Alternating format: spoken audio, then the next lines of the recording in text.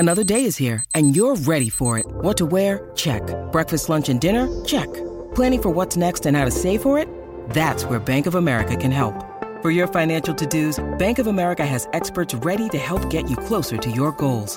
Get started at one of our local financial centers or 24/7 in our mobile banking app. Find a location near you at bankofamerica.com/talktous. What would you like the power to do? Mobile banking requires downloading the app and is only available for select devices. Message and data rates may apply. Bank of America N.A., member FDIC. When you need mealtime inspiration, it's worth shopping Kroger, where you'll find over 30,000 mouth-watering choices that excite your inner foodie. And no matter what tasty choice you make, you'll enjoy our everyday low prices, plus extra ways to save, like digital coupons worth over $600 each week. You can also save up to $1 off per gallon at the pump with fuel points. More savings and more inspiring flavors make shopping Kroger worth it every time. Kroger, fresh for everyone. Fuel restrictions apply.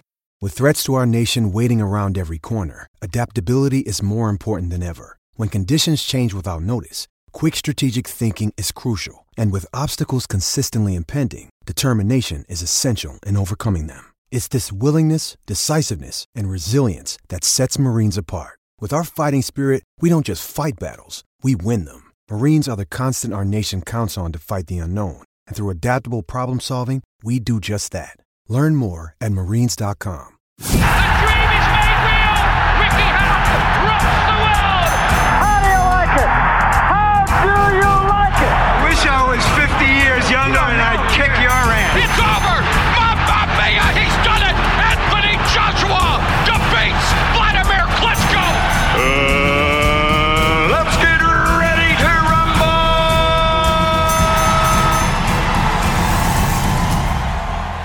Welcome back to the BTR Boxing Podcast Network. This is your big fight reaction regarding Artur Beterbiev's victory over Anthony Yarde. And I'm joined again by Lukey, who's becoming a mainstay on these reaction shows. And it's great to have you on, and a different voice and a different opinion and a different interpretation.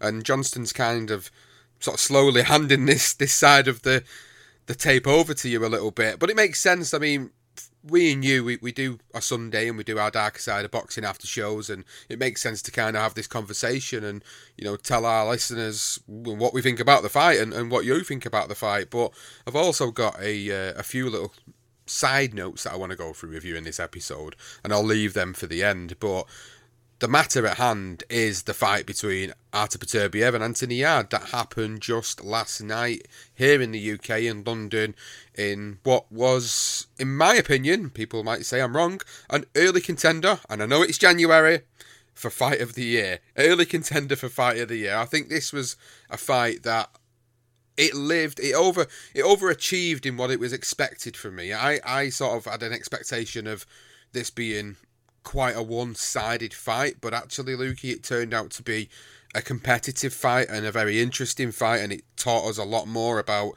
Anthony Yarde's level. The questions over his level and his lack of an experience, I suppose, were answered in the course of this fight, and for Beterbiev, it was a difficult night. Maybe not so difficult in some people's minds. People might say that was just a standard Beterbiev performance, but I felt it was one of his more difficult nights against Anthony Yarde, and I'm just wondering, like, what your perspective is now the dust has settled on this fight, and what did you think of the performance of Beterbiev and then of Anthony Yarde? So going into this, I was pretty outspoken that I saw this as a skills mismatch. I've never really rated Anthony Yarde that high.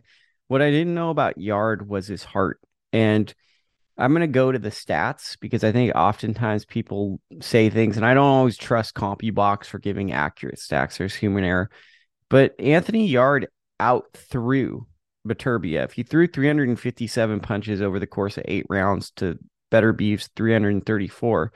I think what I initially saw, the skill gap, is actually shown in the stats as well. Beterbiev landed 134 punches to Yarde's 111. But when you look, Beterbiev landed 84 punches to Yarde's 75 in power shots. So I didn't expect, when I looked at the numbers, for those numbers to be so close. I expected to see a gap. And I think 2 things come into play there. Beterbiev doesn't fight all that often, so I think that plays a factor. And I think 2, Yarde's heart can't be questioned because I think he rose to the moment. And this was his defining moment that he wanted to always be remembered by. And I think Yard will be remembered more for the loss to Beterbiev than any win he's had in his career. This was a fight where we needed to see whether or not his inexperience would play a factor in the fight. And I genuinely believe his inexperience was part and parcel of this fight. And what you've just done there is kind of highlighted that he threw a lot more punches but wasn't able to land as many, and Beterbiev threw less but landed more. So you do the process of elimination, and you know that with Beterbiev in his fights, what he doesn't do is waste a lot of shots, and he didn't do that last night. He didn't waste a lot of shots. So whilst it seemed like he was taking more than what he normally would do, which in effect he did at points of the fight, what he was doing was waiting for his opportunities. And the one thing I took away from that performance last night, and I don't know if you noticed this, Lukey, when watching the fight, was that what Anthony Yarde was doing when he was getting sort of into the close range or into sort of maybe mid to short range, he was sort of throwing the shots, and it was looking like Beterbiev was backing off a little bit. But what he was actually doing, and he did it on more than one occasion, was it was like he was luring him into this false sense of security. So he was letting Yarde come towards him, backing away to the corner, and then as soon as sort of Yarde threw a punch that he knew he wasn't going to get hit with, Beterbiev then pivoted and then basically turned Anthony Yarde around and got him in the corner, and then unleashed a barrage of punches on him where he was getting his sort of best working, where he was really seemingly hurting Anthony Yarde in the corner and on the ropes. And it was so smart what he was doing. And I think when you're in the crowd and you're watching these fights from a distance, you can't really see the level of skill that's going on. And I think what I saw watching it at home last night was that you could see what he was doing with his footwork and his movement. And he didn't just do it once. I think he did it about 3 to 4 times throughout the course of those 8 rounds. And I thought it was very clever of him to do that. He made it look like he was hurting. And when sort of Yarde steps in to get into the range to throw the punches, he'd either clobber him with a counter shot and hurt him and bring him into the corner, or he would literally just pivot around him, get him into the corner and throw that barrage of shots. I don't know if you noticed that, Lukey, in the fight last night. Well, that goes back to what I was saying earlier, and I hate saying that goes back to what I said earlier, that this was going to be like the Wet Bandits in Home Alone, right? That's what I compared this to. Anthony Yarde's inexperience, he would see openings like the Wet Bandits saw windows being open in Home Alone, walk in and walk into a trap. Yarde, I don't even think it's inexperience. I just don't think his boxing, his way he boxes is very much power. You look at him, right? A lot of muscles, physicality. He's not a guy that's going to outthink you, right? So I think Beterbiev, for me, it wasn't a matter of if, it was a matter of when. It was just surprising to me how much resistance Yarde was able to put up before one of those kind of traps did him in. Do you think that was a really tough fight for Beterbiev, or did it look tough on the outset? What did you make of it now the dust has settled in the fight? I think he thinks it's a tough fight because reading the quotes after the fight, he sounded a little disappointed that he wanted to do better.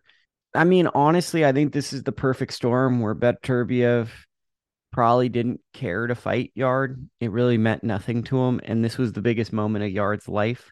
So you had one guy who possibly wasn't that thrilled, who has fights with Callum Smith and Bivol, which to him are more meaningful and legacy impactful, and Yarde with the biggest moment of his career where everyone's watching it.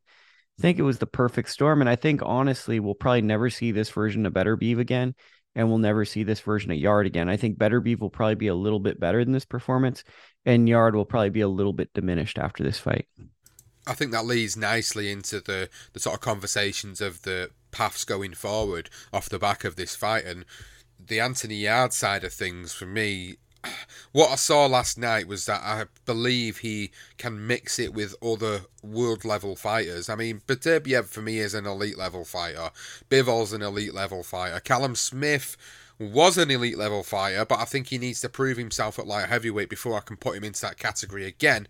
But I think with someone like an Anthony Yarde now, my issue with him has always been he's trying to... It's like making the comparison with UK football. So it's like a a football team in a lower league trying to jump 2 leagues into the main league, which is the Premier League, without going through the other leagues first. And it's like that's what Anthony Yarde's done in his boxing career.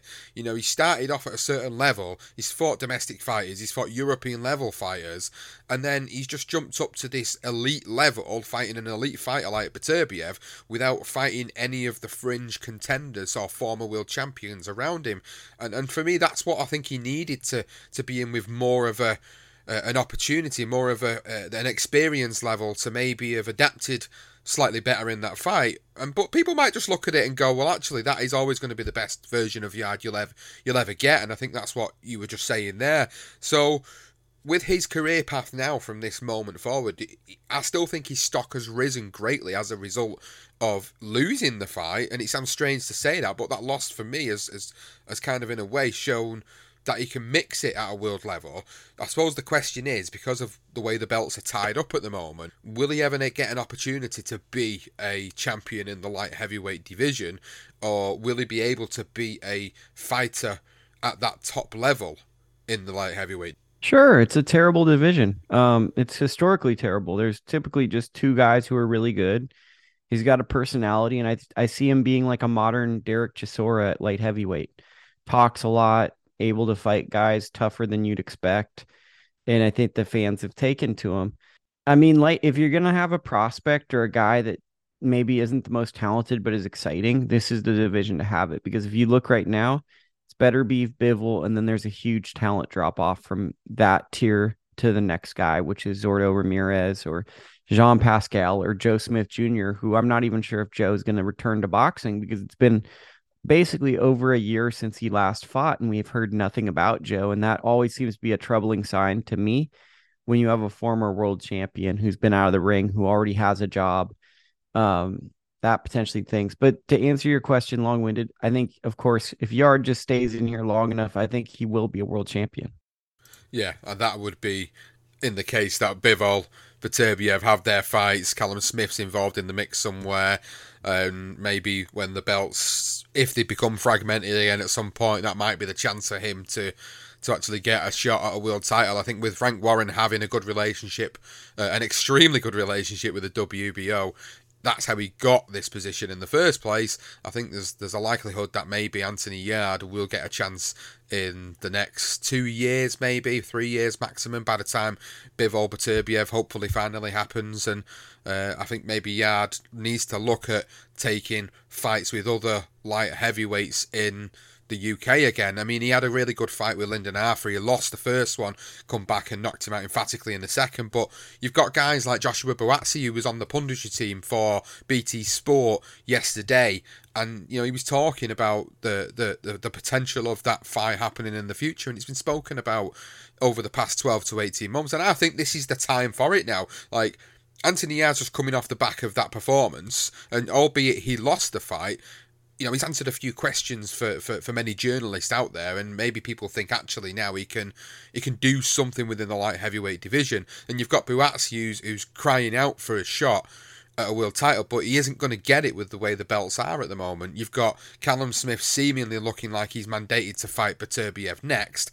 You've got Bivol looking like he's going to be moving down to super middle to challenge Canelo in a really good fight. And then hopefully after that, if they both come through the fights respectively, Beterbiev and Bivol, then they're going to fight, and they're going to fight in an undisputed title fight in the light heavyweight division. So, you know, it leaves guys on the fringe like your Zurdo Ramirez is, and like your Joshua Buatsis of the world, waiting in the wings for a big fight. So it would make sense for Yarde to take a huge domestic fight like that, especially from our perspective as UK fight fans. That's what I think we'd want to see at this stage. But I'm not just solely focused on Yarde here, because we need to talk about Beterbiev as well. And I just mentioned about Callum Smith being mandated by the WBC to fight for their title. And that seemingly looks like the fight that's going to happen for Beterbiev next, before the Bivol fight. So with that in mind, based on what we've seen so far of both Smith and Bivol and Beterbiev, how is the fight going to go down potentially between Beterbiev and Smith? Because, you know, there's a few guys in the UK, a few well-known journalists that are actually saying Smith could beat Beterbiev.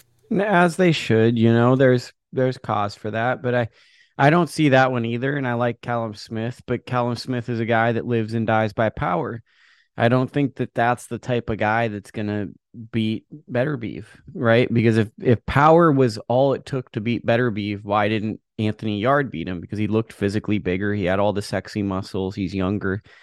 That obviously wasn't enough. Callum Smith has longer reach, good right hand, devastating. He's probably like the most fun fighter when he fights guys who aren't like the very best of the division because he brutally knocks them out.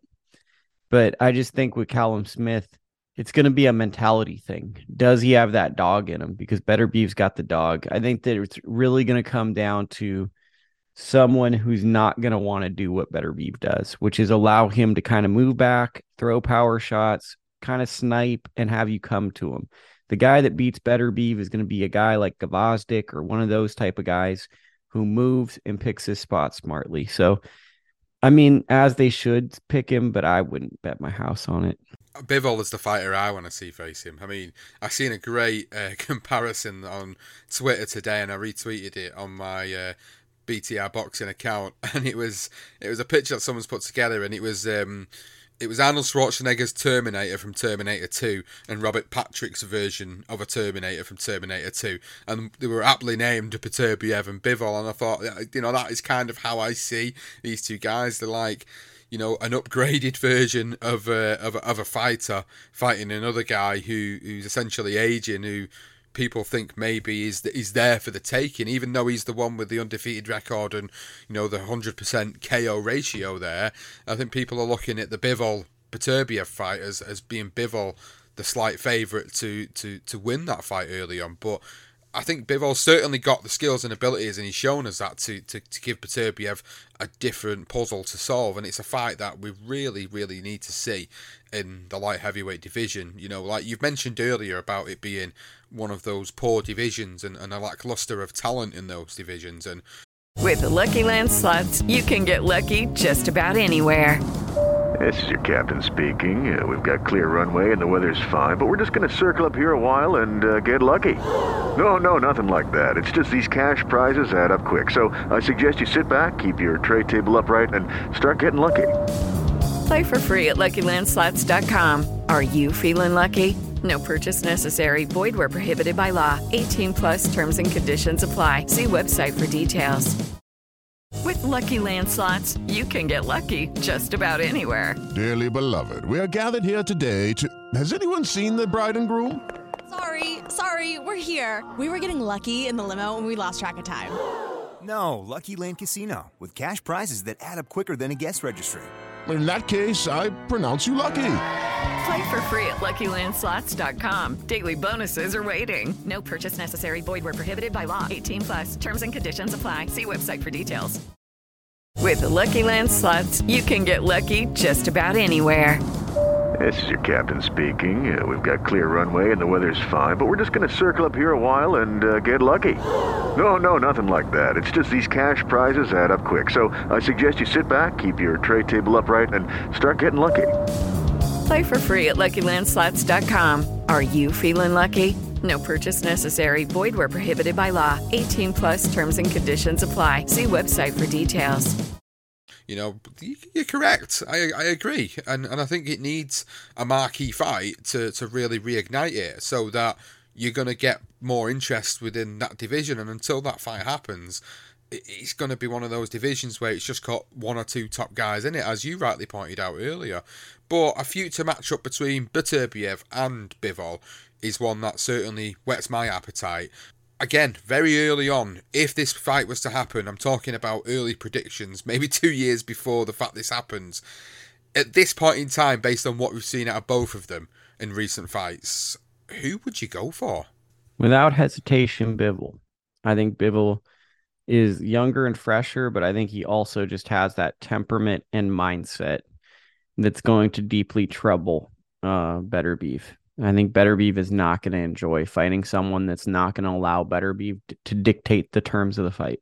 Very interesting. Early prediction. I think I see Bivol. I think when I spoke to Johnston a few weeks ago and was talking about Bivol's performance against Ramirez, I think when he when he beat Canelo and then he beat Ramirez, respectively, I automatically thought of Bivol as being the guy that's ahead of the rest in the light heavyweight division. And I'd put him ahead of Beterbiev at this point. I think although Beterbiev's got 3 of the 4 belts, Bivol has the other one.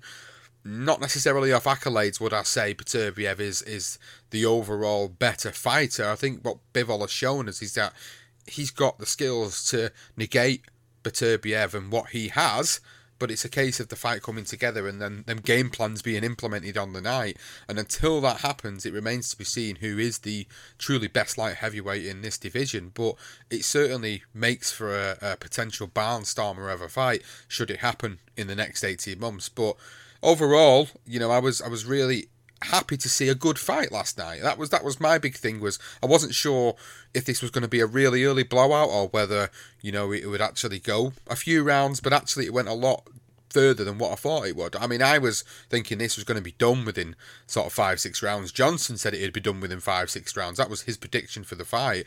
It went 8 rounds, only a couple more, but I think the fact that Yarde made it a competitive fight, and whether that was because Beterbiev allowed him to make it a competitive fight, it was a competitive one, and it was enjoyable to watch, and it got the crowd going, and people enjoyed watching, Anthony Yarde's heart on his sleeve moment, and his defining moment, as you said at the start of the show, and it was good, but it kind of made up for what was a really lackluster card overall. And I said we were going to talk about the card, but I'm not going to focus too much on it because I just didn't enjoy it. I'll be totally honest. Like, I looked through the fights going into it and I thought, well, maybe there's a couple of fights there where actually, these could be quite interesting. And I think the Atama brothers was quite an interesting sell on there. You had the Franken brothers on there, you had the Atama brothers on there, and obviously one of the Atama brothers, Karol Atama, lost on his fight last night. He lost to Ezequiel Osvaldo Moderna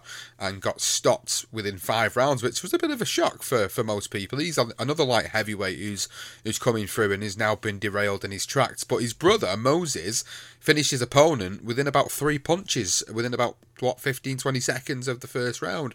And you can't really make too much of that with a fighter, but, it is kind of nice to sort of see the development of certain fighters on cards, but it just wasn't an enjoyable card. And even the sort of chief support for me, which was Artem Dalakayan versus David Jimenez, I just didn't enjoy the fight. I mean, I might just be being a bit, people might be looking at me and thinking, well, why didn't you enjoy the fight? I just didn't.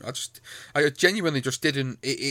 When you find yourself sort of starting to look at other things when you're trying to watch a fight, whether it's your phone, whether it's something else going on within your household at the time, for me, it kind of indicates that the fight isn't that much of an interesting fight if it doesn't capture your imagination to the point where you can't take your eyes off the screen. And I felt like that about a lot of what was going on that card last night. And I don't know how it gets interpreted in the US, but it certainly raised a few points off the back of the card itself last night. And there's one of them that I really wanted to talk to you about, Lukey, and you might have seen me tweeting about it today. There was a fellow YouTuber out there, MC in the Ring, who captioned one of the fighters' records and just couldn't kind of believe that the record was, as bad as what it looks on paper. And this was Daryl Sharp. He had 7 wins on his record and 96 losses and 1 draw. And on paper, that looks absolutely horrendous. And I don't know how you interpret that. It's a bit of a different setup in the UK. So when you see fighters like that on UK cards, does it automatically make you think, oh my God, this is a terrible fighter? No, because I've been watching UK boxing for like 20 years, and this is like par for the course for UK fighters. I remember, I want to say I interviewed Jason Quigley like 10 years ago, maybe 8. We'll give myself the benefit of the doubt and say it was 8.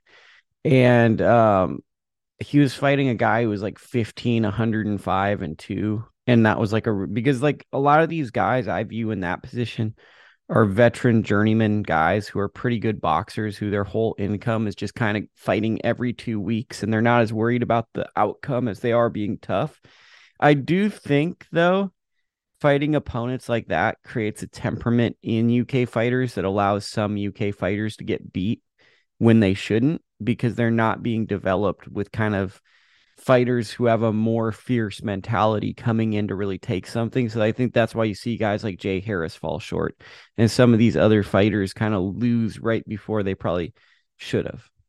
It's an interesting conversation, this, because I know you speak to people that are within British boxing and maybe work for the British Boxing Board of Control, or, you know, are licensed trainers and coaches, and, you know, they would wholeheartedly agree about the fact that journeymen are complete backbones of the UK boxing scene, and to a degree they certainly are that. And I think what anybody coming into this side of boxing, i.e. the media side, the YouTubing side, whichever sort of outlet you want to use to sort of project your opinions about boxing on, I think sometimes there's a little bit of a lack of education on what a UK based fighter does, in terms of, you know, those guys go on the road practically every week or every fortnight, as you just rightly pointed out, and they are just essentially there to earn money, to give the prospect fighter, the home fighter, rounds, or as many rounds as they possibly can in the fight, to be able to then give them a bit of a building up of experience and confidence. And the one thing that you rightly pointed out about that was that the problem with that is there is a very fine line between how many journeymen do you let your prospect face before you move them on, and giving them that level of experience that you feel maybe as their promoter and their manager that they actually need. It's a real fine line. But I've just seen it on social media, and it just felt a little bit like maybe that it had been misinterpreted about why this guy's record was as, you know, seemingly bad looking as what it is. But what they don't realise is, you know, someone like Daryl had only been stopped, 3 times in well over 100 fights, and he gave Tommy Fletcher, the guy he was facing last night, who had won 3 of his first 3 fights, all 3 of his fights, I'm saying, by knockout as well. So he was going in there, and he was there to give this Tommy Fletcher rounds, who wasn't able to get rid of Daryl Sharp in the fight, which is seemingly what he needs to go and work on, because when you're blowing away the first few guys on your resume, as a fighter, it's giving them that confidence that they think, well, actually, this is easy.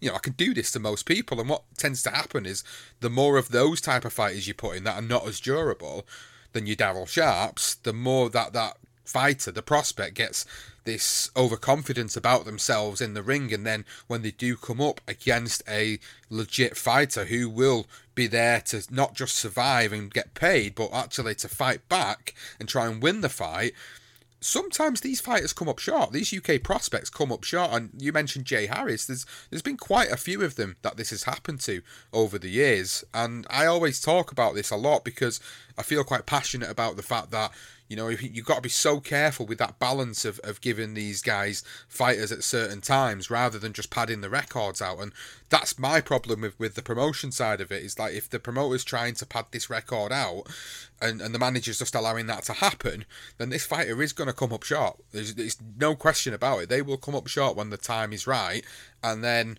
all this hype that they've been building around this particular fighter then just completely goes away. And what happens? And the promoter just discards them like they're a piece of rubbish. And it's a whole vicious cycle if it goes down that path. So I know I'm kind of rambling on incessantly about it, but it's quite a passionate thing for me as a UK fight fan, and being involved in the media and seeing what goes on behind the scenes in reality. I think sometimes people need to sort of think about and research what's going on behind the scenes before they sort of go out there and make them comments. And I wasn't trying to dig the person out on social media, I was just trying to educate them, because I feel sometimes, like with you, Lukey, as well, like I come to you to find out about maybe certain US prospects and get more information on them, because I need to educate myself on them if I'm going to speak about them on a future show, or if they come up against a UK fighter, I need to know more about them. I can't physically follow every single prospect that's coming out of all the different states in the US. So it's very key that, you know, this type of information gets shared between one another, rather than just sort of going out there and putting these statements out and not realizing that actually there's kind of more meat on the bone than what you think there is. I mean, I think it's just, this is a reason why companies like Top Rank and really good companies don't bring those type of records to their cards, because even if the fighter is capable of that, a fight fan might look at it and go, this is preposterous. Whereas an 11-0 fighter who's fought very, very weak competition might actually be a worse fighter. The optics for the average person is they'd rather see an 11-0 record of a fighter that's less talented than a 9-100 fighter because they feel more comfortable with that record. And I think that's kind of why we get a lot of what we get in the sport currently.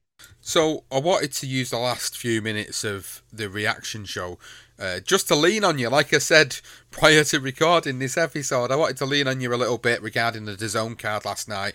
I didn't get the chance to actually watch the DAZN card, and this is why I'm leaning on you, Lukey, for this one to sort of talk us through the fights. And I know what you said to me prior to recording this episode, but sort of for the context of people listening that maybe tuned in or maybe might want to know about some of these fighters on that card last night, just have a little synopsis of what actually went down on the DAZN card. So you didn't really miss much. You missed Alexis Rocha beat a 38-year-old man that was a career lightweight moving up to welterweight who took the fight on 5 days' notice, was surprisingly timing him with a right hand way more than I would hope. And basically, Georgie Ashe, who is the older fighter, got brutally knocked out with a right hook that I felt a little uncomfortable about because he's 38, took the fight on short notice, and then people were celebrating it as a knockout of the year, which that also is kind of like the darker side of boxing. Like, there's a lot thrown at this guy that it was kind of heroic for him to save the card, and then people are immediately like, man, that was such a great knockout. Almost immediately, a photo surfaced of Terrence Crawford with Oscar De La Hoya and Bernard Hopkins yesterday. And it seems like we're getting Terrence Crawford versus Alexis Rocha, which, no disrespect to Alexis Rocha, but I think at this point in Terrence Crawford's career, we're not very excited in seeing that fight. That's basically going to be a fight that unless Alexis overperforms, we kind of know the outcome. On the undercard, Floyd Schofield, Kid Austin, went 10 professional rounds with Alberto Mercado. He's fought guys like Chris Colbert, a professional opponent. What we saw in this fight is if Kid Austin can't hurt his opponent, he's still a young guy. And we're talking about Tommy Fletcher loading up, all that stuff. That's the same story with Kid Austin. Tons of power, but we're not seeing him think through the progression. He's a young kid that's asking a lot in life. He's calling out the big names. Hopefully he stays at this tier until he can work on a few things, because I think if they rush into those big fights that he's calling for, Keyshawn Davis, Devin Haney, those aren't advantageous. Only other fighter that I would probably bring up for this would be Beck the Bully. Bekdamir, I can't pronounce his last name. He knocked out a former Andre Ward sparring partner for the second Kovalev fight, Ulysses Sierra. Stopped him with a body shot. I think Beck the Bully is kind of a talented amateur who's going to be a limited pro because he just comes forward and he's going to get hit. He's very cocky. And there's a limited ceiling, but there's always a chance that he'll get knocked out or he'll brutally knock out somebody else. So the final segment of this show before we call time on our reaction show for this week is during the show last night, the Beterbiev Yard show. There was an announcement of a fight that has been made no secret about, and that is Jake Paul and Tommy Fury face-to-face in the ring for the first time before their fight. Drama, fisticuffs, a lot of trash talk going on in the middle of the ring. Very much WWE-esque style in the middle of the ring there before the Royal Rumble, ironically. And I'm just wondering, like, now this is finally happening, and we're not there yet, and we're not actually at the date and in the ring yet, because we know this could change. But the fight's been signed, it's happening in Saudi Arabia, and these two guys are finally getting it on in the ring, and there's a lot of speculation about how this fight may go down. And, you know, quickly as a UK fight fan, like, following Tommy Fury's career, he hasn't fought anybody yet. That's it. For me, he hasn't fought nobody. All of his fighters, yes, they're all journeymen, a lot of them are Eastern European journeymen, and he hasn't fought anybody at a level where I feel Jake Paul's going to come to try and win. Like, we're talking about journeymen in this episode, and we're talking about the purposes of them. Jake Paul is going to come to win this fight. He really wants to win this fight. Tommy Fury needs to win this fight because he's the one that's come from the fighting family. He's the one that's been brought up with boxing all his life. Jake Paul's a guy that's transitioned over from all the stuff that he's done as a youngster into his YouTube career, and now his boxing career that he's established.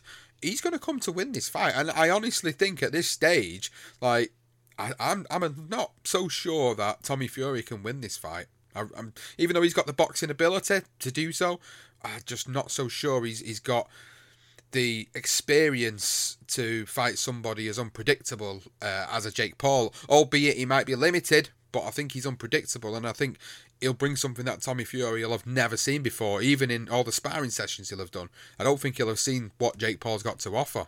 Jake Paul's going to win this fight, and he's fought the better competition. And it's as simple as that. That is as simple as that. I think, I think it is. I think it is as simple as that. I think we're going to find out on the 26th of February. Hopefully the fight does go through. How many times have we said this about this fight? But it is certainly bringing a little bit of attention to the boxing world. Tommy Fury needs to win it.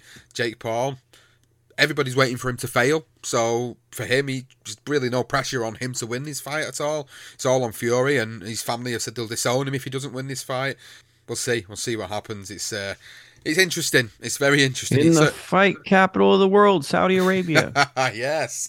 Everything seems to be going over there, doesn't it? It's the only rule is don't ask about any human rights violation. Just talk about how the fighters get paid and how you get great meals. That's it. You've got to keep it stum. Otherwise, you're subjected to their rules and their regulations. Different conversation for definitely a different podcast, but that's it for us, Lukey. That's it for our reaction show. Thank you for joining me. Thank you for kindly coming on, stepping in, doing the housekeeping for it. And big thank you to everybody listening to the show. Thank you so much for listening to this episode of BTR Boxing Podcast, the Big Fight Reaction. Please check us out on the Darker Side of Boxing Podcast. We've got the latest episode, which is out very shortly, which is the story of Duk Koo Kim and Ray Boom Boom Mancini, a death in the ring, a tragic tale. Please make sure you follow us on there and across social media at BTR Boxing Pod on Facebook, Twitter, Instagram and YouTube. Big thank you to the patrons as well of Patreon on their membership service. Your episode Boxing Through the Decades 1940 to 1949 is also now available. Thank you so much, guys, for listening, and we will see you on the next episode. Recording stopped. The dream is made real! Ricky Hatton rocks the world! How do you like it? How do you like it? Wish I was 50 years younger and I'd kick your ass. It's over! Mamma Mia! He's done it! Anthony Joshua defeats Vladimir Klitschko! Let's get ready to rumble!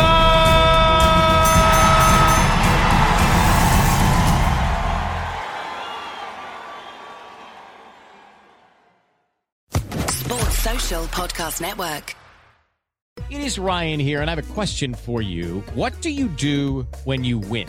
Like, are you a fist pumper, a woohooer, a hand clapper, a high fiver? I kind of like the high five, but if you want to hone in on those winning moves, check out Chumba Casino. At ChumbaCasino.com, choose from hundreds of social casino-style games for your chance to redeem serious cash prizes. There are new game releases weekly, plus free daily bonuses, so don't wait. Start having the most fun ever at ChumbaCasino.com. No purchase necessary. VGW. Void where prohibited by law. See terms and conditions. 18+.